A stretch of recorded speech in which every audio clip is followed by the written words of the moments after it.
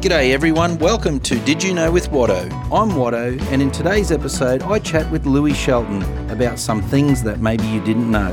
For more episodes you can check out my YouTube channel or the podcast app and follow my social media at Lindsay Waddington Music. Hope you enjoy.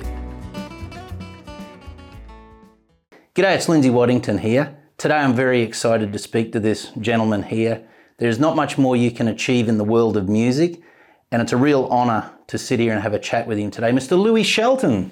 Thanks. Great to be here. Thanks for coming along, Louie. Yes. And mate, I'd love to sort of just have a casual chat and what sort of made this legend that sits right beside me. Oh, well, let's see if I can remember anything.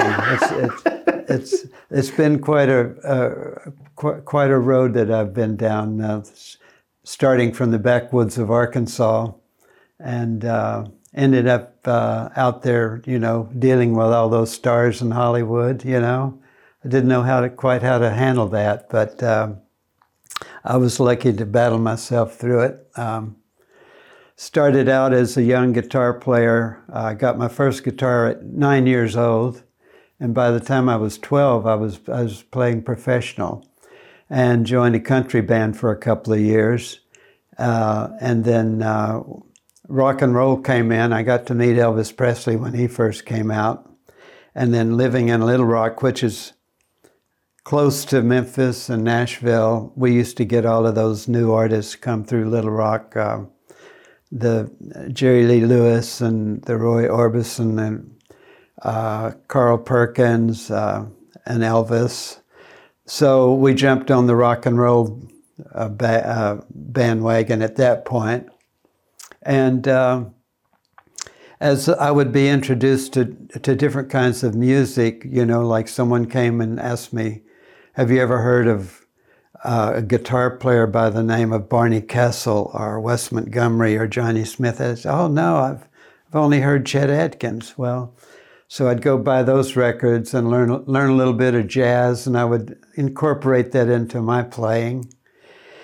And of course, then over the next several years, I played in clubs 6 nights a week for years, and which builds up your chops, and you're playing all of the hits of the day. So I ended up in California and was lucky enough to play on that first Monkees hit, The Last Train to Clarksville, and that got my foot in the door for session work. And from then on, for the next, 60s, 70s, and 80s, I was lucky enough to play with a lot of great artists and made some really good records during that time. Now, that's incredible, Louie, but where you come from in Arkansas, a very humbling upbringing, mate, not like living in mansions, everything thrown at your footsteps. You come through and really had to work for this, didn't you?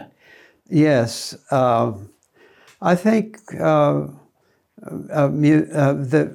guitar, sort of took me out of the backwoods and through all of the great things that I've experienced because of the love of guitar. As soon as I got it for my 9th birthday, I loved playing so much, and I was just starved to learn everything I could. And in the beginning, it was mostly Chet Atkins stuff, and but I always considered myself a student of the guitar. I just wanted to learn. Yeah, and at the same time, paying attention to what other guitar players did, how they managed what they played, like Steve Cropper, for example, who played on all of those great Sitting on the Dock of the Bay and all of the hits he played on, where the guitar parts that he added became part of the record. And if you heard the song without that guitar, it wouldn't be the same. Absolutely. And I get so much of that from the stuff that I played on, like the solo from Lionel Richie's Hello, the stuff with Boss Skaggs on Low Down, and on and on and on. I took that that thought with me into the studio that I want to think like an arranger. I don't want to go in there and show everybody how much I can play. I want to listen to the song and figure out what does it need. Sometimes it didn't need anything except playing rhythm, but other times you just throw little stuff in there, and usually the producer would like it, and it would end up on the record. So, yeah, I always was conscientious of playing the right thing at the right time, and leaving the spaces where they need to be spaces, you know. Can you remember what the very first song was? It was like you heard it, whether it was on the radio or something, you're like, oh, that's got me hooked. I'm sure it would have been Clarksville, because that was the first hit that I played on. Yeah. And it went to number one. And then after that, it was the Jackson 5. And that all of a sudden went to number one straight away. That tune, I Want You Back. That was the first record we did with them, the first tune we did with them. Was that, and what you played on that, was that sort of inspired by you, or they sort of give you the idea, or no, they just come out, Louie, it come to you? Well, in those situations, like the Jackson 5 weren't there. He's 11 years old, so yeah. he's not going to be in there telling me what to play. Yeah. It was the writers and producers, but it was basically us 5 musicians in there working out our parts, you know. We had a rough chord chart, and the writer was there that could kind of sing the song, and we would work out the parts we were going to play. It was never a situation where what I played is written out as notes on paper. And it's a good thing because I wasn't a reader. I play strictly by ear. Oh, wonderful, so, really? Yeah. Yeah. Guys like me and Glen Campbell and James Burton, none of us we didn't read notes. We grew up in country music and, you know, playing, you know, just basic chords. Some of the other players like Barney Kessel, Howard Roberts, and Tommy Tedesco, they were session players that could read, you know, and but they came from a jazz background. They didn't play the rock and roll and all of the other stuff that we played. You know, it was, they were great at what they did, but they didn't do the kind of stuff that they would be required for a tune like Last Train to Clarksville, you know. Yeah. They were great musicians, but they didn't grow up playing that kind of stuff where we did, you know, because we played the hits of the day in the clubs 6 nights a week, so we were familiar with that, you know, approach. I'd have to say, growing up, like from myself, and that's what I talk about a lot because you can, you know, that's what you know. Growing up in my life, something that was very influential, and it was all over Rage, all over all the music platforms of the time, was Hello, Lionel Richie's hit. Now, that there you were saying that was, there was a desk tape that was sent out to other guitar players? Yes, three other guitar players. They sent them a cassette and said, Lionel Richie hummed this guitar solo that he wants you to play on this record. And so they would learn that solo and come in and record it. And for some reason, it didn't work, you know, and so they kept going from guitar player to guitar player, and they finally got to me and sent me the cassette, and I learned the solo that he had hummed, and I went in and played it, and Lionel wasn't there yet, so I said, I don't really like that solo. I said, just give me another track and I'll give you another option. And so the solo that's on the record was the next thing that I played, and that was just off the top of my head, you know, just something other than what he's saying, you know, because I didn't think it worked as a guitar solo. Yeah. And that's what came on the record. And was it true when you were doing it, he was walking down the hallway? Yeah, he was just coming in toward the end of the solo, and he said, I don't know what I heard walking down the hall, but it sounded like a hit record to me. Yeah. That must have made you feel really good. It did, yes, because I was, I was in there thinking, oh, they just got me playing on a ballad. I wish they'd let me play something like, but they had Steve Lukather in on some of the other All Night Long and some of those other hits. He's a very capable player too. Yeah. Oh, absolutely. Isn't it amazing though? The one that's would have been part of this life-defining thing, because it is one of the greatest guitar solos of all time, that solo. So isn't it funny how you were wishing you were playing one of the other ones, but yet the one that they put you on and what you come up with. Yes. I left there thinking that, that was just a ballad and nothing will ever happen with it. Yeah. And so while I was doing that solo, the guy who played the synthesizers on the record was setting up to do that part.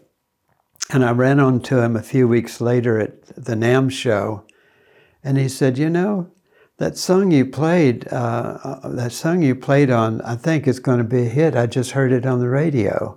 And that was a shock to me. I think, that would never be a hit, Yeah. It's just a ballad. It ended up being his best-selling single. Well, for me, being a guitar player, I would say that you probably made it a hit, like the guitar solo made it, don't you reckon? Well, a lot of people say it wouldn't be the same without that solo. Most definitely. Yeah. Now, there's been so many stars, Louie. We'll try and get across a few so everyone around the world watching can get a real appreciation. A lot will already know who you are because your work is just known so great. But for the people that don't, Whitney Houston, I think I've read credits where you worked on Whitney stuff. Uh-huh. Yeah, what a couple of songs there, mate. Saving All My Life and The Greatest Love. And I don't remember all of the hits, but I just remember because I was working with Michael Masser, the guy that produced and wrote those things. I had worked with him on Diana Ross's theme from Mahogany. That was the first time I met Michael. And we did a couple of Diana Ross songs with Michael Masser. And he's the one that did the Whitney Houston stuff. That's insane. What a great artist she was, Yeah. Such a beautiful lady, and I mean, no one can sing What like a set that. of pipes. Oh my gosh. Yeah. And unbelievable. was it just to let people know the insight, like sitting there, was Whitney, were you ever subjected to tracks where she was in the studio at the same time and you were just forgot what you were doing? No, she wasn't there at all. We cut all that stuff, and then she came in later and put her voice on. What a trust. And that was often the case. The Jackson 5 were never there.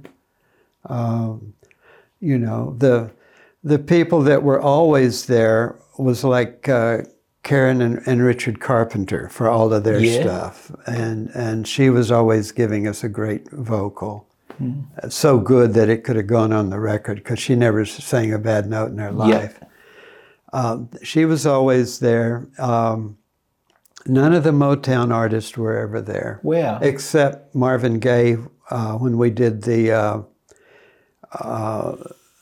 album with him. He was there because he was the producer. And so it was great that I got to actually play for Marvin Gaye. Oh, absolutely. Let's Get It On, that album. And but other than that, the Motown artists were never there. I'd have to ask the producer, who is this record for? Yeah. And he would say, "Oh, this is for Diana or this, whoever." He'd name some other Motown artist, and so you'd kind of think, "Oh yeah, I can hear them singing that." But Neil Diamond was always there. He would have been very hands-on. He gives me the impression that he very musical, and knew exactly what he wanted. Is that true? In some ways, but in other ways, he was kind of still writing the song, and we would try a lot of different approaches to it. But he was very involved Even though he didn't come in and say, here's the way it goes, he would come in and say, here's this idea I have, and I'd like to approach it a few different ways, you know. And so we would go through that until we got something that he said, yeah, that's it, you know, yeah. let's make it.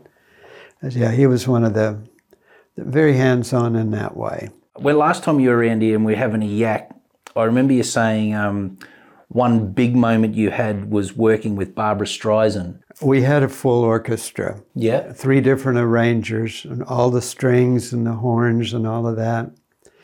And she didn't want to record that way. She had all of those guys go out of the studio, and she came over with me and the drummer and the piano player, and we ran through the songs.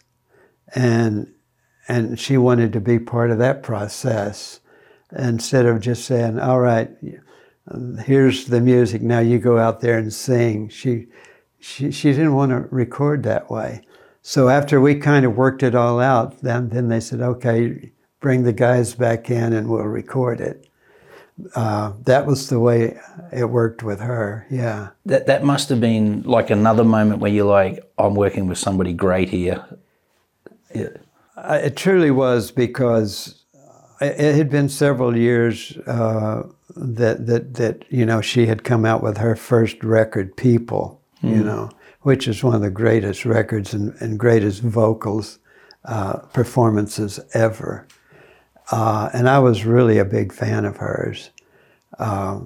So to actually be sitting there with her working on a song was you know, of course that often happened for you know, because when we come from humble beginnings in the backwoods of Arkansas, and now we're sitting here with Barbra Streisand, you know, you can't sort of give the impression that you're really, you know, overwhelmed by this, but you're actually, there's something in there that's saying, how did this happen? I'm so blessed, you know, to be here in this situation. Your parents, like your family, Louie, they must have been like, I can't imagine how they must have been feeling, like seeing their boy do this on the world stage and have the biggest stars in the world. Like there's a story saying that one of these huge stars were trying to chase you down. You're in Australia holidaying. Yeah. And when you got back to America, it was nearly like, oh, thank God you come home. You know? Yeah. That's still the way, even though, you know, I've lost my mom and dad many years ago and all that, but I still have families, you know, sisters and nieces and nephews, and they're just so appreciative of what I've done. Yeah. And we communicate all the time on, you know, Facebook, even though we're spread all over the world, you know. We're in touch with each other, and they see stuff that I do, and they always comment on it, and they're very proud that it means a lot to them. That especially them knowing the humble beginnings. Anything's possible? Yeah. Where I came from, the backwoods of Arkansas, and what I achieved as a professional, you know, musician. They're very proud of that. The show is called Did You Know with Watto, so I think we better tell a few people about some other things. You've got a love for something else, not just music, do you? Well, yes. When we were in Las Vegas in the 60s, you know, they have the greatest golf courses in the world there. And I was working with Seals and Crofts. Before they were Seals and Crofts, we were playing in the casinos. And they got me into golf. And so I guess I became addicted to it. And so that's something that I've enjoyed all these years. And when I'm not doing music, I'm playing golf, you know. And that's, you know, we were playing golf when it wasn't a popular thing to do for a musician. It's because they dressed so weird and all of that kind of stuff. But, you know, you'd be surprised at the musicians who golf is a big part of their life. Vince Gill, he was going to be a professional golfer. That's was how he really? good he wanted to be a golfer. Even going back to like Johnny Mathis and those guys, you know. But I'm trying to think of who's the rock and roll guy that has the snakes and all of that kind of stuff. Alice Cooper. Alice Cooper. Yeah, he's an incredible golfer. Is he really? Oh yeah, yeah. The Eagles, they played on all the golf tournaments and all that. One of the funniest things, and this. Of my golf experiences, I was in L.A.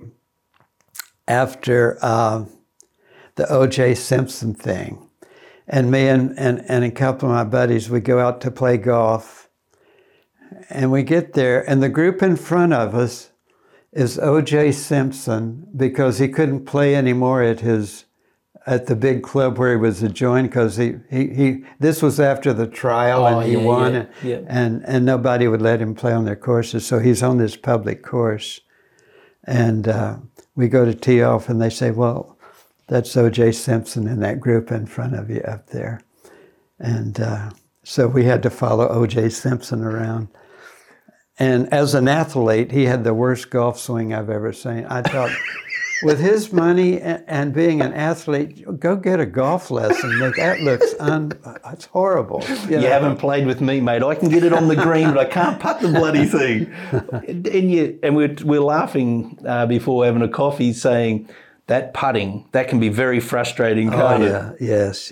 Well, we just had the Ryder Cup yesterday, and you could see how important it was there to make putts or to miss a putt. You know, it was everything. Yeah. You know.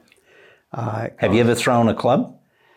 No, not really. I handle it pretty well. You know, I don't do a lot of cursing and all that because I usually ride with my wife and she does enough for both of us. So. I'm going to follow you around on the golf course now. That's funny. That's funny. Yeah, no, it's and I don't know whether it's true, but I've also heard you don't mind fishing. Yeah, well, yes. I mean, of course, from Arkansas, you know, that's how we grew up. You know, we used to fish because that's what we needed for food. You know, it wasn't like we would go to the store and buy some fish. We actually had to go out and fish for fish. But no, I've enjoyed that, and many years of getting out there and getting baked in the sun, and you can tell by my sun specs now that I've damaged myself from between golf and fishing. The sun's really done a lot of damage, so I have to go to the sun doctor every once in a while, get something cut off. Yeah. But yeah, that was one of the things that attracted me to Australia. As I was working with some musicians, I was producing a band in LA, and two of the members were from Sydney, and they kept telling me how great the fishing and golf was in Sydney. And you know, it was tempting. So I had to go check it out.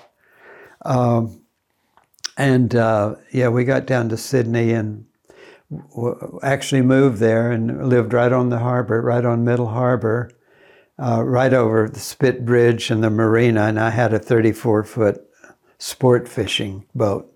And we'd out Sydney Heads and out to the reefs and catching some great fish. Yeah. Oh, great fish. Yeah. And you had two bites of this moving to Australia, true, Louie? Like you come out and did that, and then you actually went back to America? Yeah, well, our first time down, we didn't plan to stay that long. We figured we would stay 5 years as our kids finished high school. And we ended up staying 12 years in Sydney. And because of family issues and stuff, we moved back. And at that time, we moved to Nashville. And I set my studio up in Nashville, and we stayed there for 10 years. And then my son and daughter moved back to the Gold Coast, and we decided to move back to be with them. And you reckon you'll be in Australia now for the rest of the time? You don't know? Yes. Don't want to head back? That's pretty definite. Pretty definite? Yeah. music's been a wonderful thing. There was another thing I picked up in our conversation before, and I love paying tribute to people that help people. Now, you were saying, like, as we've touched on, you know, you come from humble beginnings and that, but there was a couple that actually saw something in you at a show. Louie, you were backing people and that on a show and that? Yeah, we had a Saturday night jamboree that was very similar to the Grand Ole Opry and in the big auditorium in Little Rock. And there was it was structured just like the Grand Ole Opry, except most of the artists were local artists. They could only afford one named artist every Saturday night. But we had people like Johnny Cash. Well, we had Merle Travis, Hank Thompson, Hank Snow, the Louvin brothers, a lot of really well-known. Yep. Most people wouldn't know today, those guys, but they were big in the day. So every Saturday we would have one of those major artists.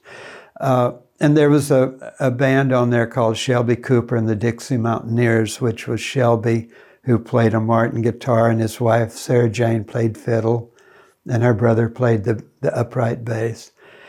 And they asked me to come join their band because they had a radio show 5 days a week, and that plus this Saturday night thing. And then when TV came out, they had a Wednesday night TV show. So I joined that band at 12 years old. And that really shaped my future because I was with them for 2 years and it was all just music, music, music. And at the end of those 2 years, I was, I was knew on what my you wanted way. to do. Yeah. And that show you're talking about there, that was the first time you saw Elvis Presley. No, actually, we were in a little town in Pine Bluff, Arkansas with that band. And Elvis came to my junior high school and played for about 200 people. He was just starting. He just had his first record out. And so that was the first time any of us had seen his brand performance. Yeah. Because we had only seen country stars that just stood up there and sang and played. We'd never seen anyone jumping all over the stage like that. But I got to see Elvis. The next time he played was at the big auditorium in Little Rock where we played on Saturday night. And I got to see him several times there. And because they knew me at the auditorium, I'd get backstage so I could hang out with Elvis. And he was such a nice, friendly guy, and was going around backstage just singing silly songs and stuff. Just the nicest guy, If I brought along a friend and introduced him, he'd say, "Oh yeah," It never was like... Not too hard for him to... No, he was very, very approachable. Yeah. Did you find that, because I, once again, speak from my experience, you watch all these megastars you're talking about, and yourself, this is sort of a pinch yourself moment for me talking to you, and we're going to be looking at music later on. It's an amazing thing, but are those people all approachable? Most of them, on a whole, they're all approachable, Louie? Like the stardom doesn't get them? I found most of them were very nice that I worked with. They were probably a bit put off if they were at a restaurant and people come up and bother invading them, which was often the case, for most of those people. It'd be hard for them to go out. Even myself, when I was doing cruises, if I'd be on a cruise ship for a week, and it might be going from, say, Fiji to Tahiti. Well, for the first 3 days I'm on there, nobody knows me, because they've never heard of Louie Shelton or anything. And so I could go around and I was comfortable dining out in all the places and all that. But after my show, because I did a lot of the songs that I had played on, and these people all of a sudden are fans, I couldn't even go out and eat in the public places anymore. I'd have to have room service because no matter how much I would try to go out and have a meal, there's people, can I have a photo with, did you really play with, and all that. And I mean, bless their heart, I can't blame, I can't fault them or anything, but it just makes me uncomfortable. You can't enjoy a meal with people doing that. So you can imagine if you are a big star where everybody knows you and you're trying to go out and have a meal. And here's a story about Elvis. I lived in LA for 30 years, and throughout that, you'd almost see every movie star in some restaurant, or and every recording artist.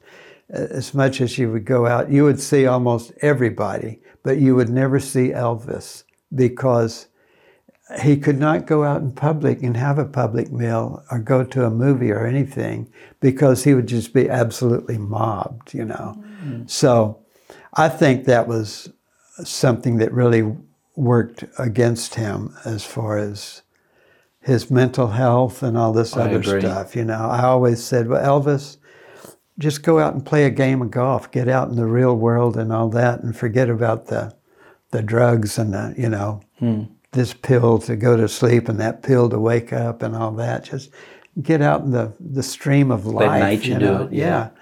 Unfortunately, he couldn't do it because he would be mobbed no matter, He looks like the sort of bloke too where it wasn't actually about all the paparazzi and, that's Elvis. He was there for the music. He looked like music was just coming out of him. He was just a music man. But he was very isolated, like like I say, you'd never see him out in a restaurant or a movie theater or anything. Sad in a way, isn't it? Yeah. Yeah. I mean, it's like your own prisoner, Yeah. Let's. We've got a little bit of time left. Let's get to the Wrecking Crew. Mm-hmm. I know we've talked about a lot of things that probably happened in that, Louie, but the Wrecking Crew, that you got to sit in the pit with some mighty players, didn't you? Yes. Yes, that was quite a thrill. In the early days, when you first go into a session, and you're with these people that you've idolized, and wanted to be in that situation for so long.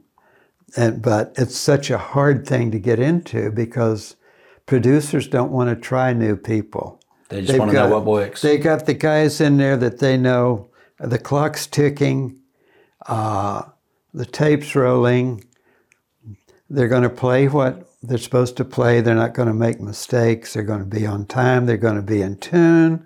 I don't want to mess with some guy that comes in here that say, hey, I made a mistake, Yeah. So they don't like trying new people. And also, this clique of musicians, they're friends of each other themselves, So Hal Blaine, for example, and Tommy Tedesco were very close friends.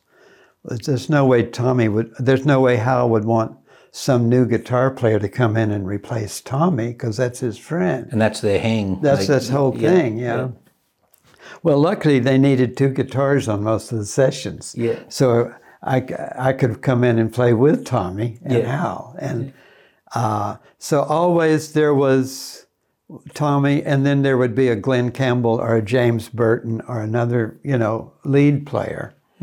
And, as the timing would have it, Glenn got a hit record, which took him out, Opened the seat up. Opened that seat up. James Burton started touring with John Denver, and then later with Elvis. So that seat was vacant. At the same time, I've played on this hit, and everybody says, who played guitar on Last Train to Clarksville? Let's get him in here.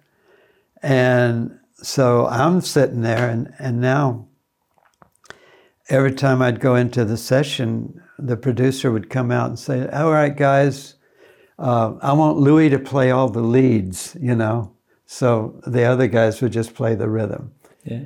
And so I was pretty solidly entranced there from the very beginning.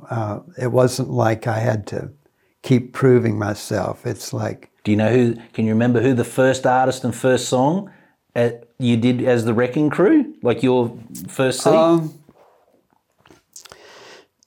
Well, it would probably be the Carpenters. Yeah. That is just ridiculous. That's incredible. Because Joe Osborne, who was a Wrecking Crew bass player, was friends with Richard and Karen Carpenter.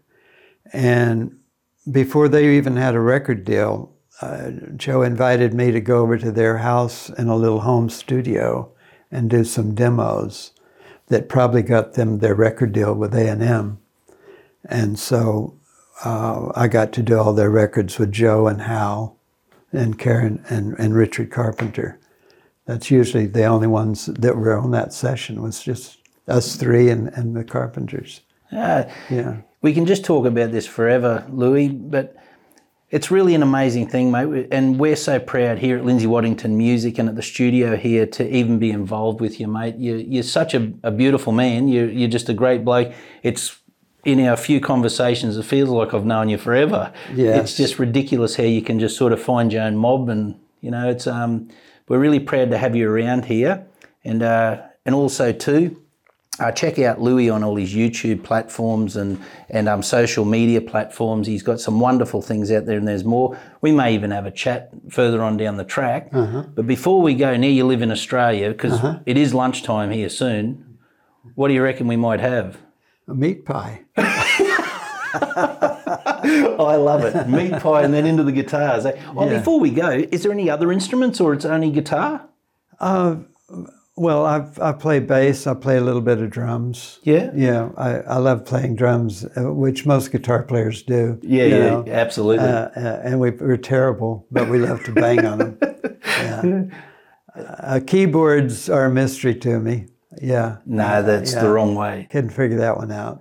Well, it's been a pleasure, mate, and we're really proud to have you around here, like I said. Mr. Louie Shelton, thank you. It's my pleasure. I've enjoyed it. Thanks, mate. Thanks, everyone. Hope you all enjoyed today's episode.